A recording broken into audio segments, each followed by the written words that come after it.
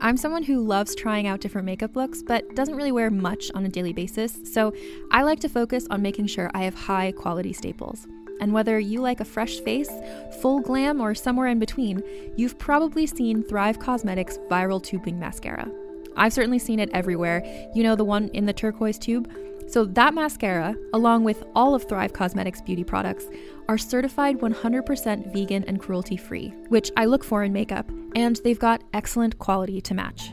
And something I didn't know from all the mascara videos I've seen is that for every product sold, Thrive Cosmetics donates either that same product, another product that is needed more, or a monetary donation. They've worked with over 500 nonprofits to help with a wide range of causes like supporting cancer survivors, people experiencing homelessness, education access, and so much more. Knowing that makes me feel even better about using their products. And I do enjoy using them. Like I said, I like having high quality staples, and so my favorites are products that are multi-purpose, like the Brilliant Eye Brightener. It comes in a bunch of colors, and I like using them as eyeliner, eyeshadow, and even highlighter. Thrive Cosmetics is luxury beauty that gives back. Right now, you can get an exclusive 20% off your first order at thrivecosmetics.com/thrive. That's Thrive Cosmetics, CAUSEMETICS.com/thrive for 20% off your first order. Hello, I'm Alison Larkin, writer, comedian, narrator, and host of the Jane Austen podcast. Join me as we embark on a journey through Austen's timeless stories, starting with Pride and Prejudice. The Jane Austen podcast with Alison Larkin is available wherever you listen to podcasts.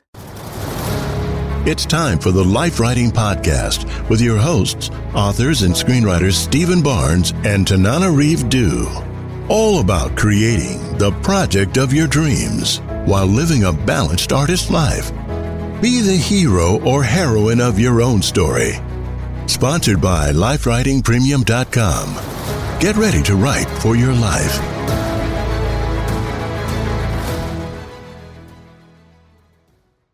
Once again, welcome to the Life Writing Podcast, where married authors and screenwriters Stephen Barnes and Tanana Reeve Dew talk about writing during stressful times, breaking into Hollywood, and balancing life.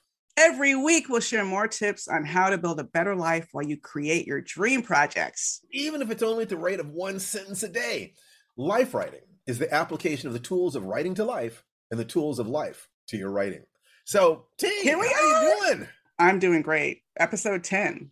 Episode 10. Motoring along. Such a special guest today. We really do. Bryan Fuller, who is not only one of the most influential showrunners in contemporary televition, but also a dear family friend. Pushing Daisies and... I mean, you name it. Hannibal, come on. Star Trek, and American Gods. So, and he's also a dear friend and just a hugely fun human being. I cannot wait to do that. So the head of the Fullerverse, as they call it. The head of the Fullerverse, that's right. So let's talk about the Du Barnes verse. The Barnes Du verse. The multiverse of madness. Yes. So let's just say, we're working with our son. For me, family is the most important thing. So I asked myself, how am I doing with my wife? What am I doing to further my son? I had some specific ideas about that I shared with you earlier. I'll keep those to myself until they're a little bit more mature. Physically, I had a full workout today in the sort of B aspect of my program, which is a little less intense than the A version, but it's, moving my body forward. And I have some additional insights about the combination of Qigong and yoga that, who knows, might get into a broadcast one day. But aside from that, it's work. So thank you for getting me into yoga, by the way. Yoga is the most advanced discipline that is, for the maintenance of health that is available to the general public. And I've practiced and taught Tai Chi for over 40 years. So I'm not dissing Tai Chi. It's the difference between an open and a closed chain activity. And there are things that I would get into, but that's for another broadcast. I love them both. And I think that using both together is all you need to do then is work on some pulling muscles. And I think you've got everything. So Great. How are you doing, sweetie? I'm doing great. Thanks to my great coach. In the boxing ring, we have, what's it called? The body action system in the garage that I beat. Right. I beat the hell out of it every weekend under the tutelage of Coach Barnes. And I'm very grateful. I'm very grateful to discover the part of myself that enjoys beating the hell out of things and boxing. So thank you. You know, we have survival instincts, creative instincts, sexual instincts, emotional instincts. And I think that what I saw in you is you're descended from a line of warriors. Your mom and your dad were fighting for their people, their families, but they were forced to fight indirectly. Mm-hmm. The direct confrontation wasn't going to be part of it. So your dad actually limited himself at how much direct, aggressive energy he would let out because he could get killed. He was large and strong. And it was much like my mother telling me that if I let people know too much about what it is that I am, and I'm being deliberately... What people? Basically, okay, here's the quote that she gave us. Okay, I was trying to be nice. She said, if you let white people know how smart you are, they will kill you. My mom said that to me. Asterisk, not all white people. Go on. They wouldn't necessarily completely kill you. They might just cut off your arms and legs. You know, you'd flop around. Trying to figure out how to navigate that territory is a very important thing. You are programmed. You're a guided missile. You were programmed to succeed. I've said to many people that you may be the best prepared human being for the life that you've chosen for yourself that I've ever encountered. You're solid. I was very blessed with my parents. Yes, absolutely blessed. You're what I call a potato. You're just solid. You know, as opposed, most people like bags of potato chips. You know, they're lucky if they're stacked up like Pringles. Crunchy. But one good step and the whole thing breaks. You can stand on a potato, you know. So, oh, I see. Okay. So, but one of the things is that indirectness to, you know, non-direct confrontation. But at the same time, you have all this warrior woman energy that I saw in you. It's like you're a healthy female animal. And so that energy is natural in you. So the question I had was, well, what stopped it? And so for 23 years, we've been married. I never really engaged you with the martial arts. I wouldn't even practice around you very much. That was your space. I'm glad that over the years you became a little less shy about at least. Yeah, practicing. it was shyness and feeling, you know, insecurity and stuff like that. But aside from a little Billy Blanks and Tybo, you know, for a little while there, I've never really shown much interest in that space until I had a great teacher. And oh my gosh, showed your interest. wow. If people see, oh, is this what we're doing now? is that how it is? Pictures. Yes. The sad thing is, I remember when I took that picture, I was not happy with the way I looked in the picture. It's like, when are we ever satisfied with the way we look? It's really, well, anyway, but I'm so glad that you introduced me to Don Callan, yes. your martial arts instructor, one of them. I did the Warrior's Journey, available at www.realwarriorsjourney.com. But the important thing was that she was, in many ways, the greatest self-defense instructor I've ever met. And she connected the physical and the emotional, spiritual worlds together. It's all three connections. And you were her last student. You know, she was very ill. We would, every Saturday, we would work through Zoom, and she would ask questions and put us through processes and evaluate techniques. And I would hold a shield for you while you practiced the physical aspects of things. And when she passed away some months back, I invited you to continue your practice using one of the tools that I had found useful, the body action system, sort of a punching dummy with arms, with pads. You began doing it kind of gingerly, as you know, I did not want you pushing yourself too much. Then you got to the point where you could exhaust yourself. Then you got to the point where you could pace yourself so you could keep going for 40 minutes. Then by getting you to focus on your form and your breathing, you know, and the footwork, I try to give you an assignment every time.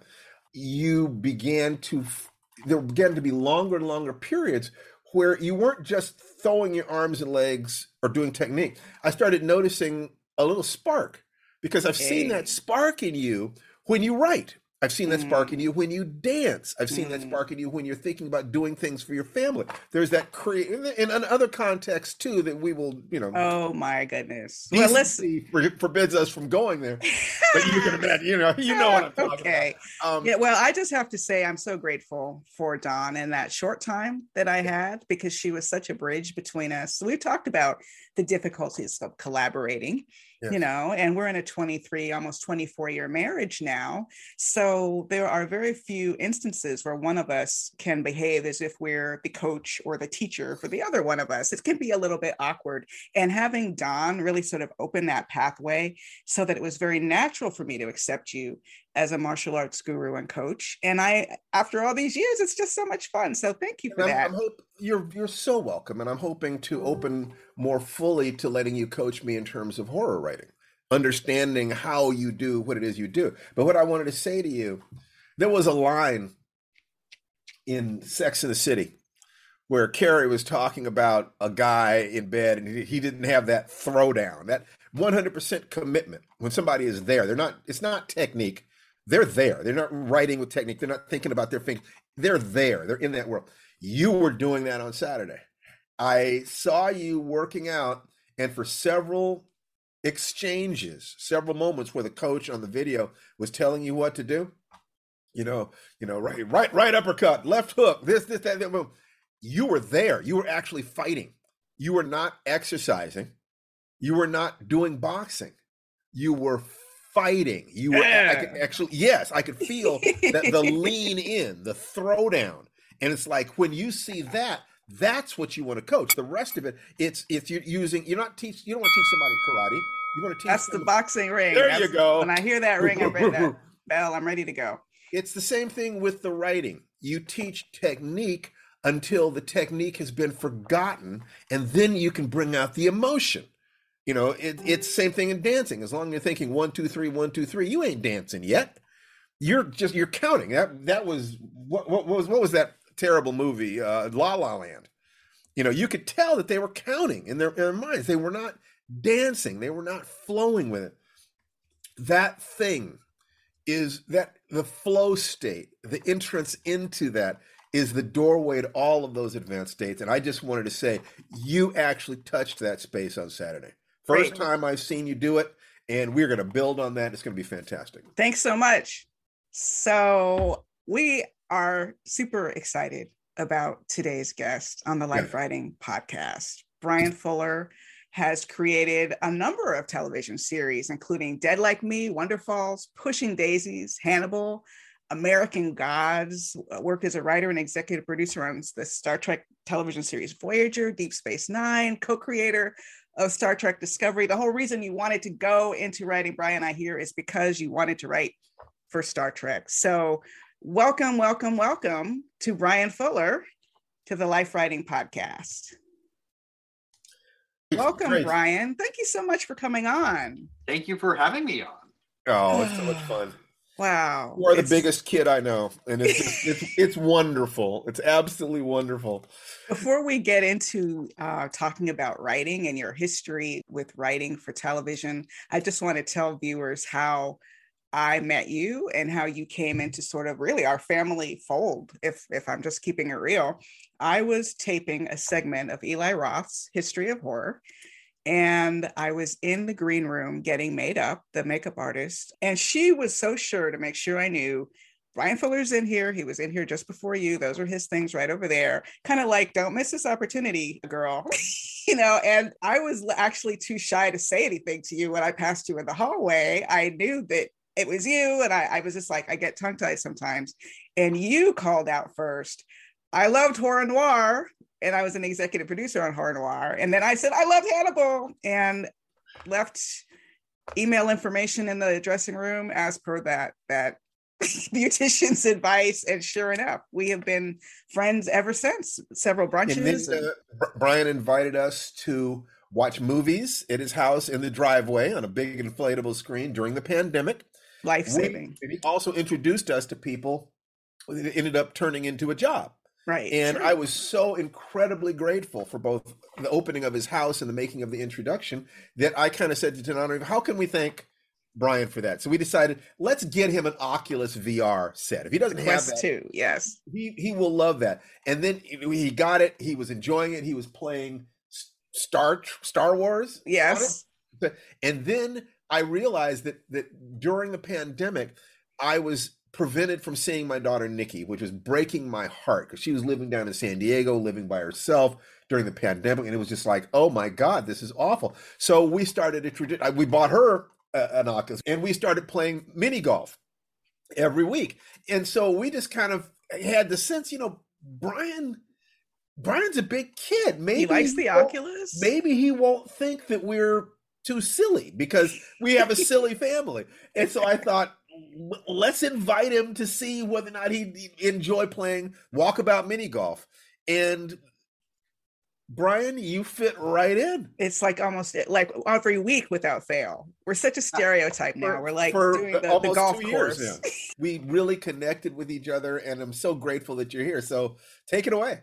Well, mini golf was life-saving during the pandemic. It was a great way to maintain community when we couldn't see each other or touch each other. And I still remember that brunch. We had a fantastic brunch in South Pasadena and then walked past the Michael Myers house because we're all horror fans. Yes. And it was so nice to meet Stephen through tea. And we just sat down and we talked as writers and also kind of openly about our corners of marginalization in the community in a way that felt like there was a very healthy fat middle to that Venn diagram where I've been able to have some very difficult conversations with you, and God bless you for them, because I wanted someone I could speak to about that intersection of LGBTQ issues, Black issues. How do I be a good ally? How do I make myself heard?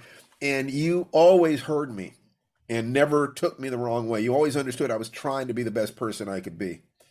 And same for me. I remember, when specifically talking about working on Christine and how the original version was very white and there was no representation, and talking about like, okay, if this character now becomes Black, and then what are the issues around it? How can we prevent any sort of misrepresentation of that?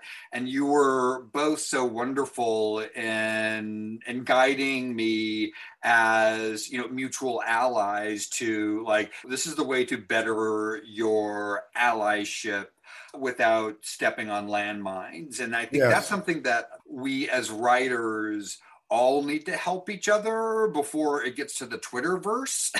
Yes. And then there's like the dog pile. Like if we can communicate with each other and just say, because I remember that there are times when you've reached out and said, hey, we're thinking about having a queer character in this. And what do you think about these sort of bullet points around that character, and having an honest discourse about what feels like pandering, what feels like authentic representation, what feels like just good character work in general.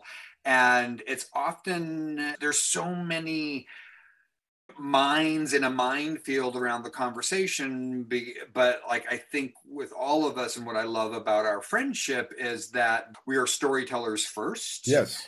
And that's why we know and love each other and enjoy spending time with each other. But we're also providing insights that we wouldn't necessarily have by ourselves. And isn't that what community is? And you've been so great about your feedback too, in general, story, visuals, so many things that you have more experience with than we do.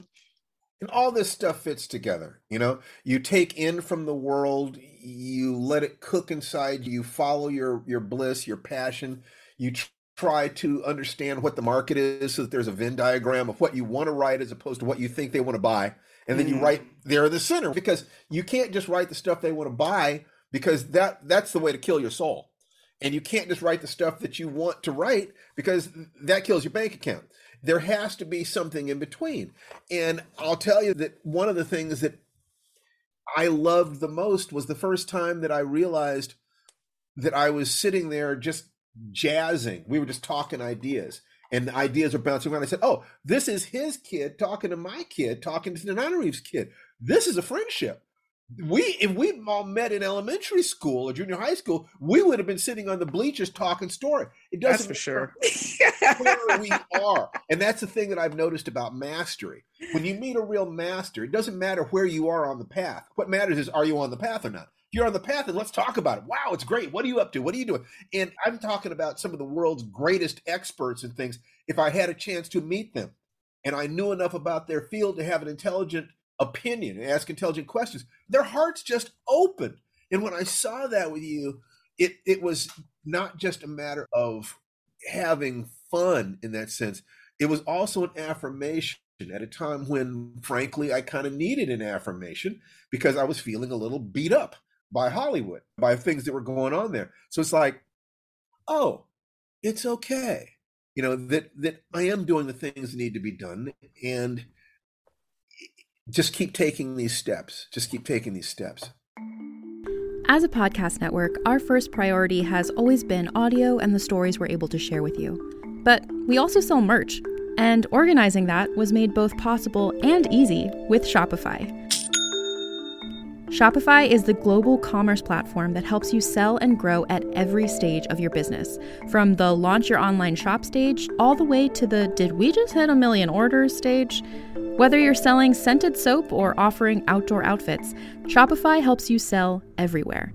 They have an all-in-one e-commerce platform and in-person POS system, so wherever and whatever you're selling, Shopify's got you covered.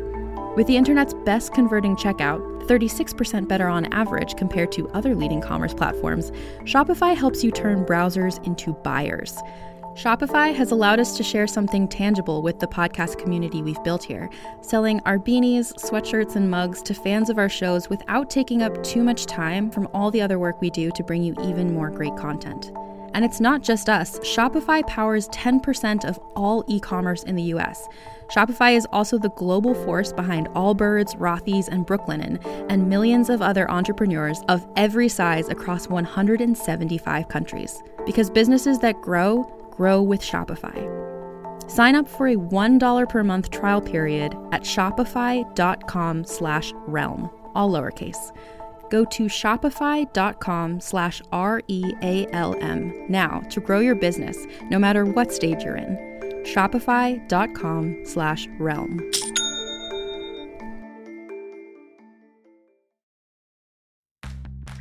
Are you ready to shop?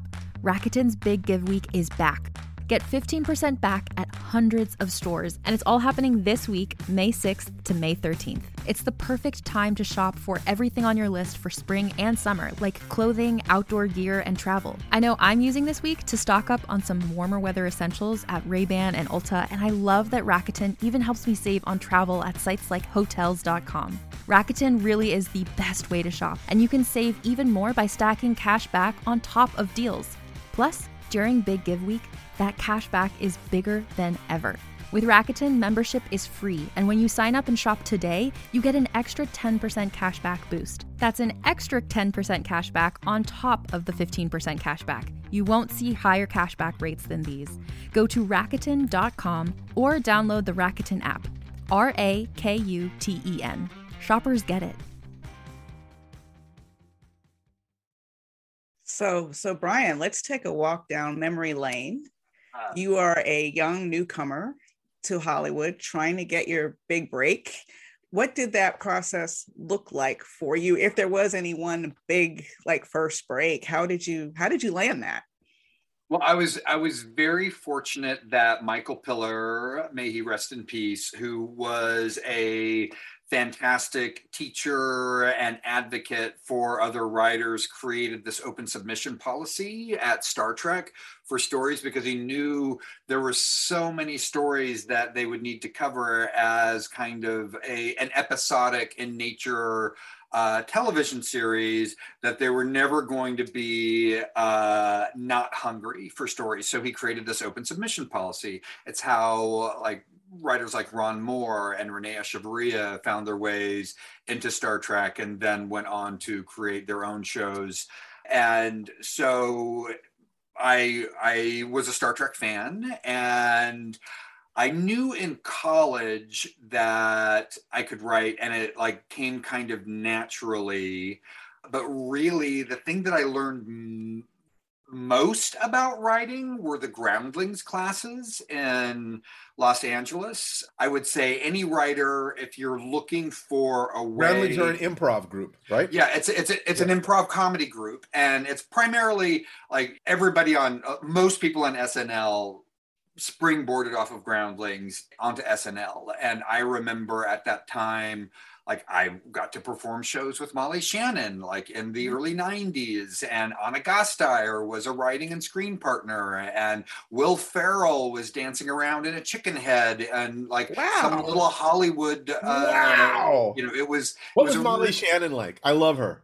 The same as she is now, which fantastic. Is delightful and authentic. Yes. And like she hasn't changed from like, and she didn't remember me like in 1990 or 91 when we'd done shows at the UCB on Franklin and in Hollywood, but was the same person. Jane Lynch. There was a lot of fantastic folks there that were part of a community of storytellers that just wanted to tell stories.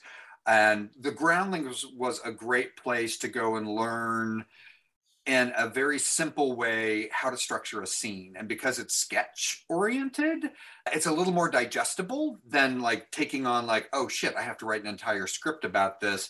What was so wonderful about the Groundlings is that you're taking one scene, and often it's one scene about, and sometimes a character. So it's like a monologue.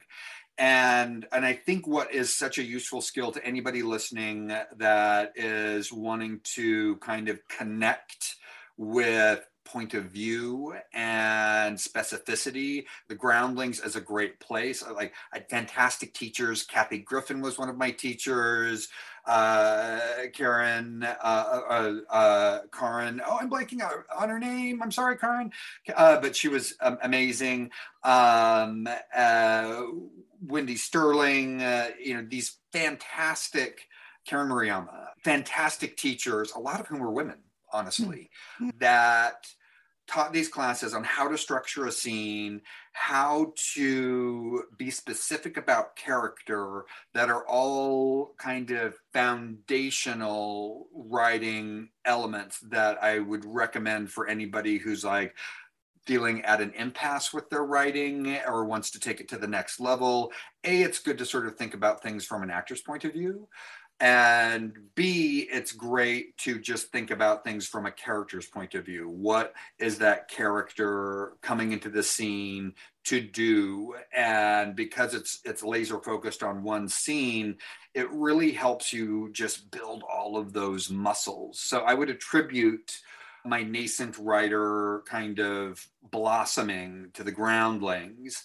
And then when I saw that there was an open script submission policy at Star Trek, I got some Star Trek scripts, read them. I think also part of the thing with being a writer is you have to read scripts, read good scripts.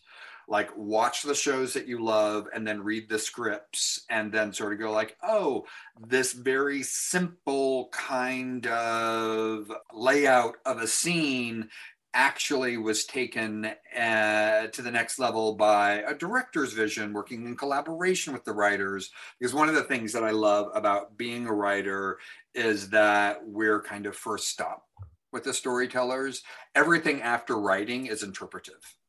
So we're we are the foundational creators of storytelling, and then everything beyond that is about interpretation of the words. I got two questions for you. One is it more of an observation than a question, and that is, for years I suggested that people study acting if they wanted to write, but I think improv is a higher level of that because and not only that, but I would think that improv prepares you to pitch in Hollywood. To be able to be spontaneous in the room. Can you speak to that for just a moment? Yeah, I think one of the things that and this is sort of a rule in a lot of writers' rooms that I'm in, or heading as a showrunner, and it's the basic principle of improvisation, which is yes and. So it's very easy to shit on somebody else's idea. It's very easy to cut things down. It's sort of like, no, that's stupid. It doesn't work. That's like, well, yeah, if I want somebody to have an emotional feeling, shoot a baby in the face. Nobody wants to see that. It's easy, Right. Like it's kind of a little lazy in a way. But what's harder and is a better skill, particularly in a community of storytelling, is the yes and principle. So, Steve, if you say the first line of a story. They walked into a room and the pumpkin had taken his head. Yes, and the pumpkin head began to speak to the children in the room and said, "I'm going to get myself a horse." And then Tananarive would say, "Yes, and." Go. Oh my gosh, I'm so bad at improv. Well, actually, what I was just thinking of is I wanted to distinguish between yes and what the response would have sounded like if you were just shutting it down. Well, the binary is yes and dynamics in a writer's room, and then no but. So right. I want to work with yes and people. And even if you don't agree with the idea or you don't think it works, yes and is a gentle way to turn the ship as opposed to jerking the wheel. So if you said, the pumpkin cuts off his head and puts the pumpkin on. If I said no, but the guy takes the pumpkin off and puts his head back on, then that's not really listening to the flow of the story. We're right back where we started. Yeah, we have not progressed. Yeah, it's negating the experience. And I think with even in writers' rooms where it's not a good idea, and there's a lot of that, because everybody's trying to find what the path is. If you start with a no but, then you're shutting down somebody creatively, and you may silence the next good idea that's coming out of their mouth, as opposed to saying, yes, and that's a good idea. And, if we follow that path down this road, it might not lead to the place where the character needs to go. So yes, and the character turns the wheel and steers gently off into a different direction, as opposed to no. But I mean, it's also just kind of finding a way to be respectful to other storytellers and not shit on their ideas and shut them down creatively. Because I've certainly been in rooms where a showrunner or an executive producer would say, "What's that smell?" "Oh, it's Bryan's script," type of thing. And it's just not. It's not helpful. It's not necessary. That child part of us is the creative part, and that kid is often very, very sensitive. And of course, you want to encourage him to come out and play. T, you were about to say. Every time I hear horror stories from you, Bryan, I get so incensed because you're such a sweet person. And I just want to beat them all up now that I have these boxing skills. But I guess my question for you is, personality-wise, why do people behave like that? What are they trying to accomplish? Are they trying to show off for their writers? And if other writers do it, are they trying to show off for the showrunner? What's the core of that kind of unpleasant behavior in your experience? Well, I think there's a variety of things. I think anybody who has got a foot in the door in any fashion is probably afraid of the door slamming and pinching their foot off, in some way. So I think a lot of it is fear. A lot of it is sort of presentational kind of,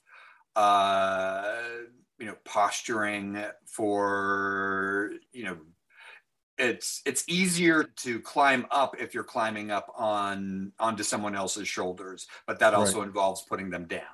Yeah, you can make yourself look bigger by making someone else look smaller. Yeah, and I think there's a little bit of that. And I've certainly been harsh with notes in my career in a way that I'm not proud of, and certainly have learned from. But I try to bury them in some humor. And I'm also kind of, very much, I'll say, that feels CW, and things that feel to me like qualitative in terms of, let's not go the CW route because this is not a CW show. If it's a CW show, great, then that's appropriate. If you're trying to do something else, then, but in that vocalization, even as I'm saying it, it feels like you're putting down CW or putting down somebody's instinct as not necessarily being a cable show or something that's a little more thoughtful and nuanced, or for a different kind of audience. And it's a tricky thing to maneuver because there's a lot of stuff out there, and I'm a very critical audience member. Like, I try to keep my mouth shut about a lot of things, just because in my storytelling brain, I'm always in the writer's room. And so oftentimes not always successful with it, but you have to consider that there's a big audience out there, and everybody likes different kinds of things. Like, there are things that sort of feel to me like a little thin or brainless, but if it's starring The Rock, that's the fun of going to see a movie, and with somebody that's taking you on the journey that you enjoy being with. So there's a lot of components. I have a very brief question, then Tananarive has a more extensive one. And that is, you talked about, was it Rick Berman? Yeah. The open script. Why don't we see more of that in television? Well, it was Michael Piller. Rick Berman was another producer at Star Trek. Right, his name came up recently in another context. That's yeah.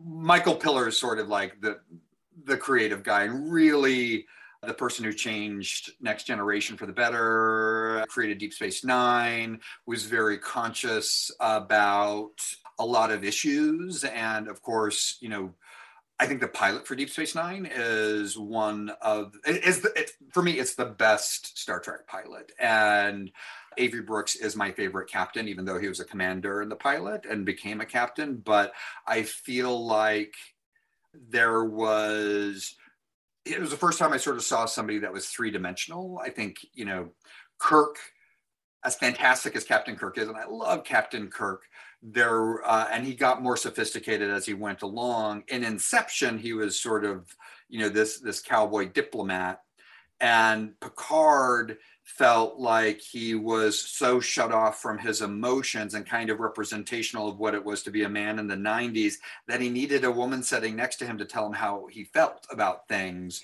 in Counselor Troy. And it felt like Kirk and Picard were sort of stifled caricatures of masculinity from their eras. And Cisco was the first time that I felt that I was seeing a three-dimensional character. It helped that he had a son. Right. It helped that he was coming out, we got that he was a family man. We got that he was in a loving relationship. We got that he cared about things. We got that he was tormented from trauma. And I also think Avery Brooks is an amazing actor. But why do you think that it is so rare to see an open call for scripts? You think that if the idea worked, how come that doorway into Hollywood isn't open everywhere? Well, because of litigation. I think eventually the door closed with Star Trek with the open submission policy, because if there was a story about the Borg Queen and you had submitted a story about the Borg Queen, the person who submitted the story about the Borg Queen would say, like, I had a story about the Borg Queen and you did an episode about the Borg Queen, like, you stole my idea. And I think there's just like having done this for 20 some years now, I realize that, great minds think alike. And there are a lot of, we're all consuming the same pop culture matter in a way that we're going to find ourselves having ideas inspired by the same material in a way that is sort of, not necessarily someone stealing your idea, but you having an idea similar to someone else who had an idea that was very close to that. But because of the litigations and because of people not understanding that, we can sit in a room and talk about story and have a similar idea and go like, oh, I was just thinking that because we are building off of the same blocks. But if you're not necessarily in the industry, exposed to other storytellers, you might not get that. Like sitting in a writer's room, there's a lot of people coming up with similar ideas, because we're all building the same story. So because it got so litigious, Okay. and there were so many lawsuits of people feeling that their stories were stolen. And certainly there were times where I submitted stories where I was like, oh, that's a lot like the story I did. But, you know, I'm not going to say anything about it, because what's the likelihood of somebody finding your script in a pile that they've never had access to, because it's usually like a reader in a different office, you know, on a different lot, having the same idea that you have, or, you know, it's stolen. Like, Right. and the likelihood of somebody having the same idea that you did is very high. Yes. That's a real shame. That's just true. You know? But we could go off onto that clearly, but Tananarive had something that I think is even more interesting. Because as I said in the hallway when I first met you, I love Hannibal, and I'm not alone. Hannibal has a huge fan base that is still not over the fact that the show only lasted for 3 seasons. So I want to ask you about Hannibal, because you were able, first, sort of what attracted you to the project, what you wanted to accomplish with Hannibal, how you got away with so much in terms of those visuals on a network television show. Let's talk about Hannibal a little bit. Hannibal, like, I remember seeing Manhunter and loving the psychological aspects of the storytelling. So I watched Manhunter, then I went to read the novel by Thomas Harris. And that, like, for me, I had the same experience with the Harry Potter's books. I would see the movie, then I would read the book, and it would sort of blossom and the world would get bigger. But we don't need to talk too much about those. But same thing for the Thomas Harris novels.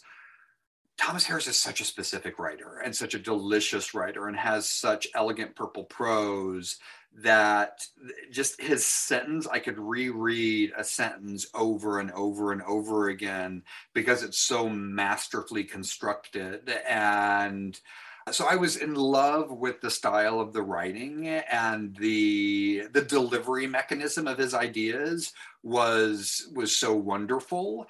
What do you mean by that? What do you mean the delivery mechanism for his ideas? The poetry. Like, you know, because essentially he's telling stories about like, he's getting you inside the head of the killer in a way that is very lurid and seductive and wet, in a way that a lot of detective murder mystery stories aren't necessarily, are relatively dry, but there's something wonderfully wet and sticky about the way Thomas Harris writes, that it gets on you, it gets in you, it gets underneath your skin. And so I was on a plane, and an executive at a studio that just acquired the rights to the book Red Dragon was like, do you think there's a TV show in this? And I was like, well, yes, like there's a great relationship to be had between Will Graham and Hannibal Lecter as two psychologically savvy, damaged individuals. And, you know, it started from there. It started from wanting to tell a story about same-sex romance, almost from an ace perspective, not intentionally, but it became sort of asexual because they weren't fucking, at least, you know, in the show. But I think if the show had gotten on, it certainly felt like it was driving that direction. Right. But I'm fascinated with damaged men who have a relatively narrow expression of love and fondness for fellow men. And often has to be disguised in some ways, or subverted in a way that doesn't feel too homosexual, you know, but there's still love, and it's still passionate. And, you know, it's like it's very easy to look at, say, in a show like Yellow Jackets, the power and the kind of queerness of teenage girl friendships that feel fluid and blurry. And I see that a lot with male friendships and things like Stand By Me. There is a romance between Will Wheaton and River Phoenix that is palpable. And yet it's not activated, but they are tender with each other and they love each other. And I think tenderness between men is such a beautiful thing, and rare, and so rare. And so, I mean, I have my oldest friend. I can have a hard time just saying I love you, right? You know? And that it breaks my heart sometimes that we don't have that. But you know, our way of saying that is to insult each other. Guys are often like that. But what about just a hug? Just letting somebody cry on your shoulder. I mean, that tenderness, the thing that you just mentioned there. I think guys crave it, and it's hard. It's hard to be that vulnerable with another man. Yeah, it's like, it is fascinating. Like I had a friend, close friend who I love and frequent collaborator. His father died and he was very close to him and had so much respect for him and was shook. And at that point in our careers, I was kind of a mentor of sorts, and he needed a hug and I hugged him and I held him, and, you know, our necks and our cheeks touched in the embrace, and he immediately pulled away. Yeah, he became aware of the warmth. He became aware of the closeness. Not that it was homophobia, but it was like it became something else that, you know, this circumstance couldn't necessarily address at that time. Right. But I was aware of it too, because like my instant thought was like, oh, that feels nice. But then I was also like, this is a straight guy who, you know, may not necessarily be able to calibrate the intricacies of those feelings in an intimate moment where they're feeling vulnerable. But it was fascinating to me that because there was, and those are also very erogenous zones. It was a sensual experience. We can have sensual experiences with dogs and cats. Right. You know? And I think that he became aware of the sensuality of the moment. Right. And sensuality and sexuality are very close together. And so that then led to an aversive response. Because it was, I mean, I make out with my dog all the time. Like, it's like, I was going to say, I want to hear more about Steve's sensual moments with my cat, but we'll get on to that at another point. Cat Bryan, and or cat metaphors. Oh, hello.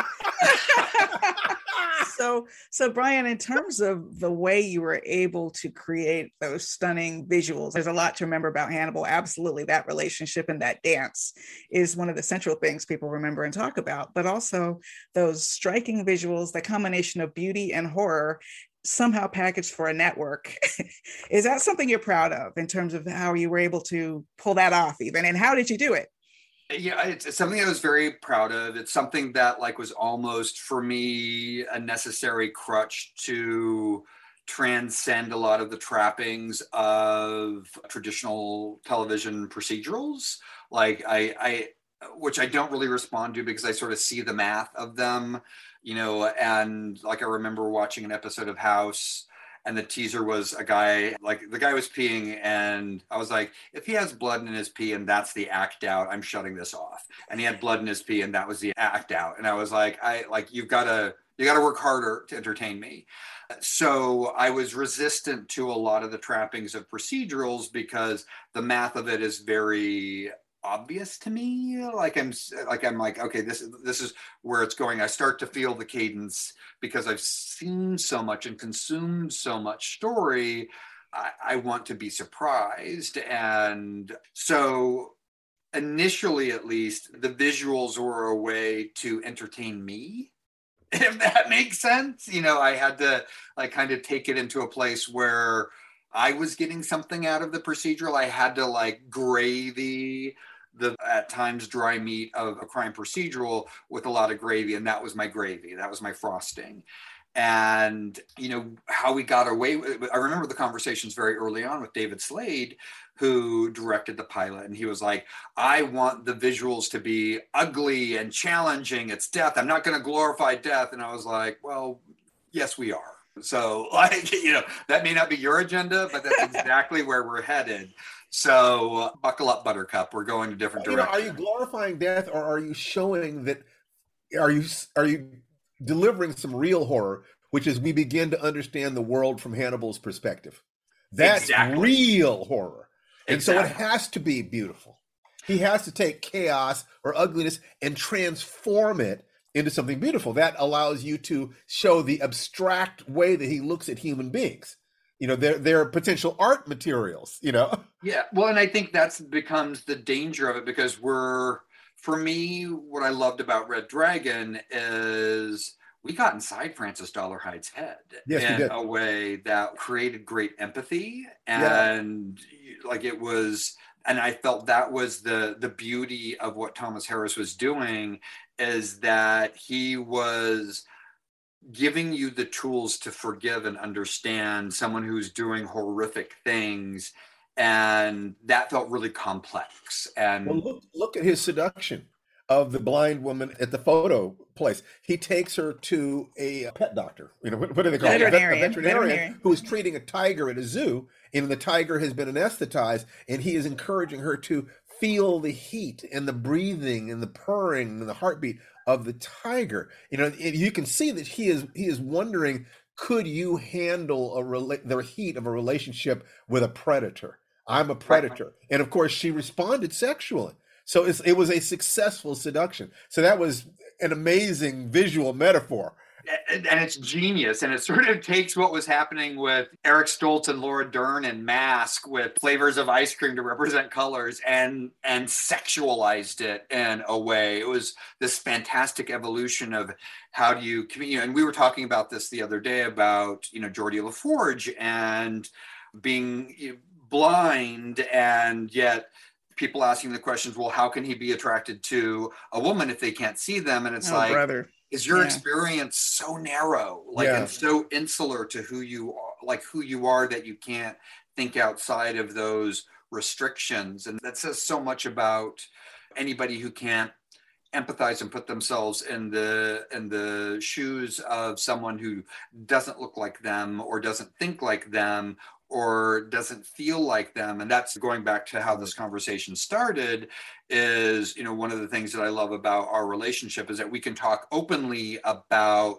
where we are not necessarily afraid, but aware of our own limitations and working with each other as a community of storytellers to reach beyond those limitations. Wow, that's fantastic. And I'm glad you feel that way, because we certainly do feel that way back. And Bryan, not to get too much into the weeds with specifics about things that you don't want to talk about, but I've heard a few horror stories from you.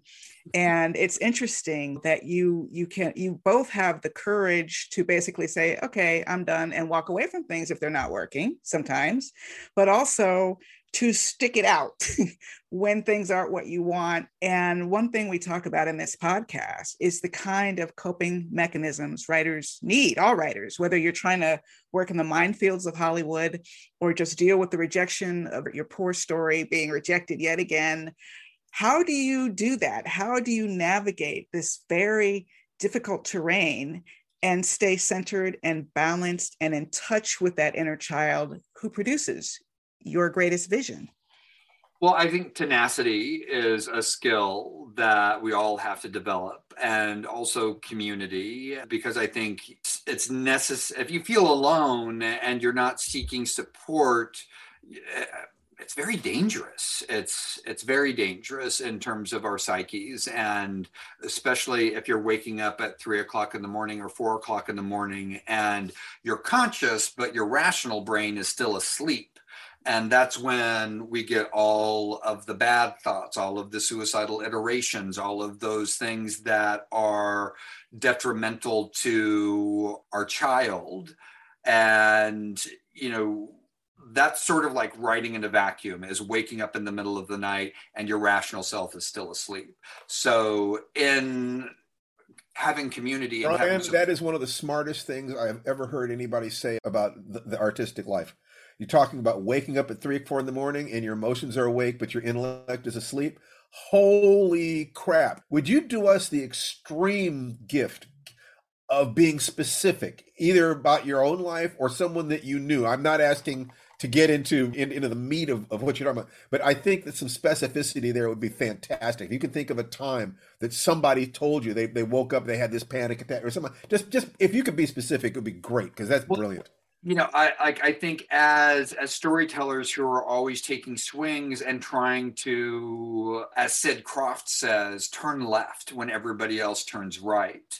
And I think anybody who's telling stories from a marginalized place, we want to turn left because that's where we live. So, but that makes it harder for us to sell a story or be more mainstream, or even when you write a script and it's like one of the best things that you've ever written, and yet there's challenges, whether it's corporate politics or the limitations of an executive's imagination or a studio system. There are times when I know that I've woke up in the middle of the night at 3 o'clock in the morning, at 4 o'clock in the morning. My rational brain is asleep. My emotional brain is awake. And all I'm feeling is this, like, is this the right industry for me? Is this the right place for me? Am I just not suited for this industry because I don't know how to tell stories mainstream as well as I do, a little off center, or a little like... It's so critical for people to hear someone at your level of success and accomplishment, which is, 99.999% of the people who hear this are not where you are. So for them to know that candor, that's successful, and the same, it's like I had the extraordinary honor of being at the deathbed of one of the great writers of the 20th century, and he was asking the same questions about, did anything I do matter? Will I be remembered? Was this appropriate for me? You're talking about the universal feeling that you don't fit. That's existential stuff. Yeah. And it is separate from the question of the level of success or the occupation that you're in. That's great. And Bryan, what do you say to yourself, or are there specific steps you take when you're in that place to move through it or beyond it? Certainly it's like I try to tell myself that part of my brain is asleep. And, the part that will save me will wake up eventually, and just wait for it to wake up. And there have been, it varies. There's certainly been times where the rational side is, and that's why, don't fucking listen to your brain at 3 o'clock in the morning. It is a fucking liar. It is the devil. It is, and not the good kind of devil, because I think there's a good kind of devil, but it's the worst. It's the worst part of ourselves, that it's all of the negative feedback. It's all of the negative voices who are now uncorralled, and the barn has burned down, and the negativity is running rampant, and it feels so overwhelming in those moments.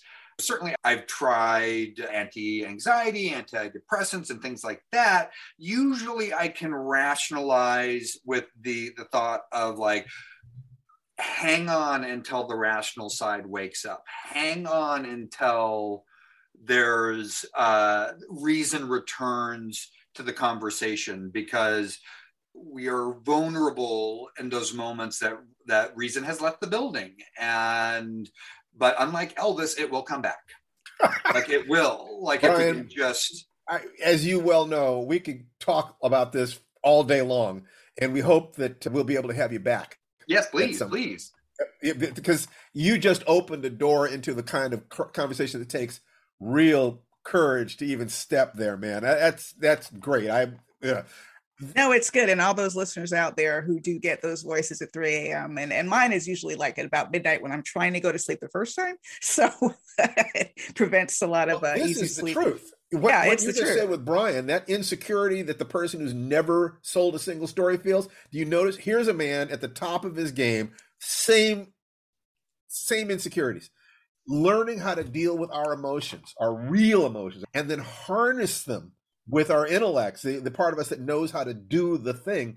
This is the critical thing. You don't want to disown those negative emotions. That's what powers you. So what Tananarive and I have always done, not only just try to have conversations like these with Bryan, but in the creation of the Life Writing Premium program, it's like, what are the tools that we have used that enabled us to survive, to keep going, to still be in love with the craft after writing and publishing millions of words? I love what Bryan said earlier, which is persistence in terms of, and sometimes you need a little extra help creating that sense of persistence because life gets in the way. I mean, we're still in a pandemic. Steve and I are homeschooling. You in the listening audience have all kinds of things in your world that are interrupting your dream or that you're allowing to interrupt your dream. So the Life Writing Premium program has weekly modules that can serve as another one of those voices in your head. And that voice is keep trying, keep going. And this week, here's a new lesson to help you stay on that path. If you can commit to writing one sentence a day, if you can get the leverage to get yourself to write one sentence a day, we can get you there, because that's the first thing. Writers write. And even if it's just one sentence a day, you're keeping that creative space open. That is all we need. We'll induce the rest of it from you. You're a writer. You're of our tribe. You're on the same path, and we love you for it. So if you'll go to www.lifewritingpremium.com, you'll be able to see what this course is and what it is that we have for you. We would love for you to be part of that community. Bryan, you're a gem, as always. Yeah, this will be part one. We'll have to bring you back, like when you're promoting something or just to chat. But thank you so much. Thank you for having me. Do you have a website, Bryan, that people can get, can learn more about you? I think if anybody wants, there's a Living Dead Guy website that has all the scripts from the different shows. I think it still works. I haven't checked it in a while, but it's a good resource if you're writing and if you want to watch a show and read a script and watch a show. It's a very important muscle to build up to tell your own stories. Absolutely. So, that is great. And even if you can't find the website, absolutely, that is golden advice. That's the same advice Steve and I teach with screenwriting. Read scripts, watch the shows. Every Saturday night, watch a movie, read the script. Just absolutely. In a year, you'll know more than most people went to MFA programs. Exactly. So listen, guys, it's been wonderful, and we can't wait to see you again. I'm just so excited that Bryan was able to come. I'm so excited for all the listeners who were here this week to hear this conversation. All of you, just go out, write a sentence a day at least. Make yourself the hero or heroine of your own story. And thank you so much for joining us, everybody. You've been listening to the Life Writing Podcast. Join us next time for more conversations about creating the project of your dreams. For more information, go to lifewritingpremium.com and get ready to write for your life.